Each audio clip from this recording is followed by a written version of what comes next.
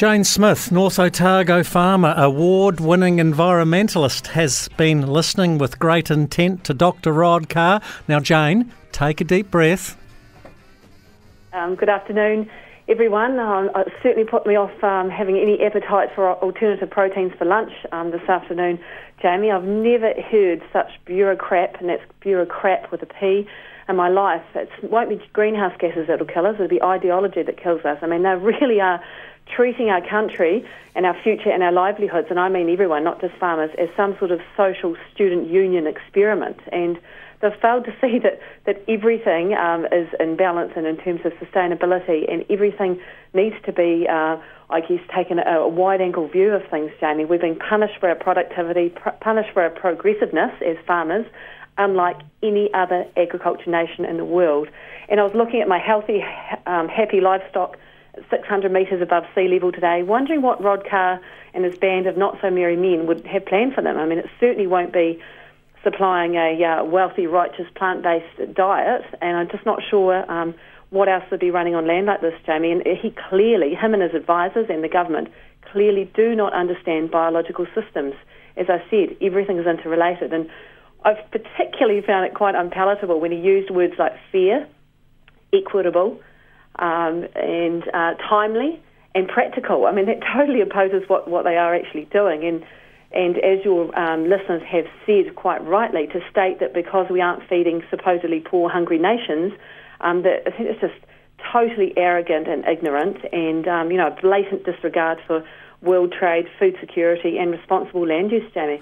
Well, he says we can get there with feeding and breeding. I'm not so sure we can under the scenario he's painting. And if we go to worst-case scenario, having to reduce methane emissions by 47% by the year 2050, there's only one possible way we can get there, and that is to drastically cut livestock numbers. Can you see any other solution? Exactly, Jamie. And the Climate Change Commission itself has said there are no reasonable size current mitigation strategies available in terms of technology available to us at the moment. Now, just briefly, I found it really interesting too when you challenged him on how efficient we are in terms of emissions. Isn't it interesting when an economist can use averages when it suits them and then disregard them when it suits them as well, as Rod did with our efficiency, to say that there's highs and lows and a bell-shaped curve, etc. That is just a really, really bizarre thing to do. And also to have those targets. Who would ever have such a wide window in targets, and for him to sort of wave them off because it's 47% is the upper end of those. Now, let's just be really clear. The current target for just short-term target for 2030 at 10% would actually effectively end up with a net cooling effect. So that actually is beyond what carbon zero expectations are of other industries. So essentially, like other industries like transport and tourism.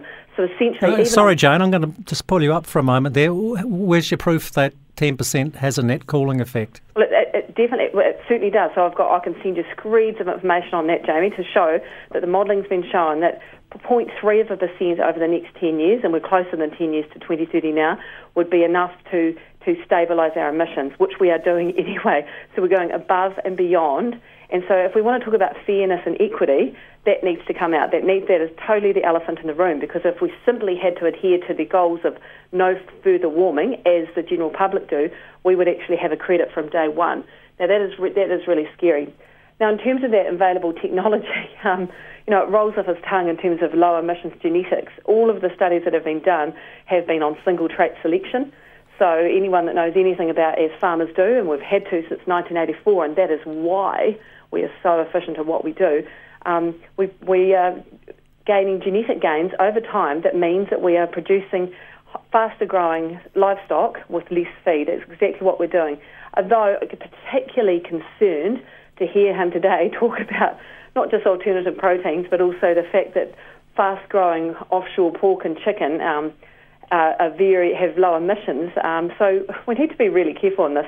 What do we want? Do we want artisan, low-input, protein, free-range protein produced, or do we want industrialised dairy and beef with hormones, etc., and feedlots to simply lower our emissions? I mean, I don't think putting European industrial farming up as on the pedestal is a very... I must admit I was somewhat surprised by that one myself. Look, Dr. Jacqueline Rowett's on the show tomorrow. She's going to talk about your standard dairy farm, if you want, 3 cows or just under 3 cows per hectare.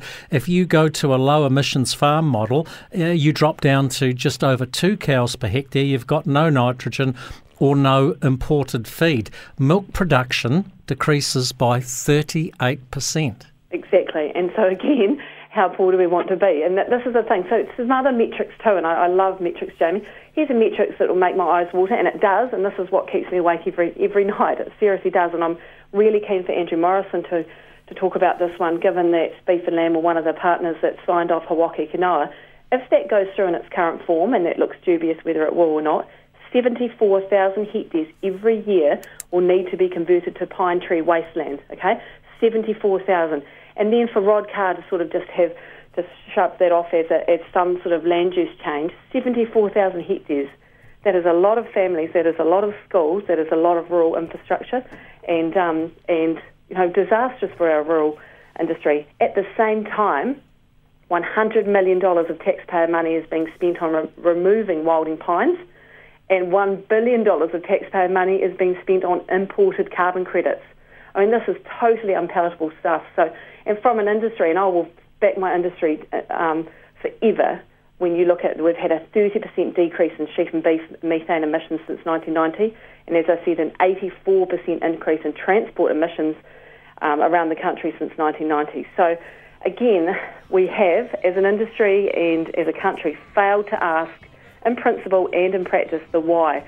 Why, as a country, when we're struggling to provide the bare basics of healthcare, crime control, food, housing for our people, that we'll be penalising our food producers and global food security, regardless of whether it's caviar or cabbages, for a politically motivated emissions tax. I mean, it's just nonsensical, Jamie, and I think actually it's the time for civil disobedience, or something's got to change. I mean, I really think people like Rod Carr come and go, and his climate change commissioners that supposedly never really made the captain's call on these type of things, but they must have. But these type of changes will be here forever, and there's no coming back from that, Jamie, and that's what makes me incredibly sad, and actually something has to give. Okay, we better let you go, Jane.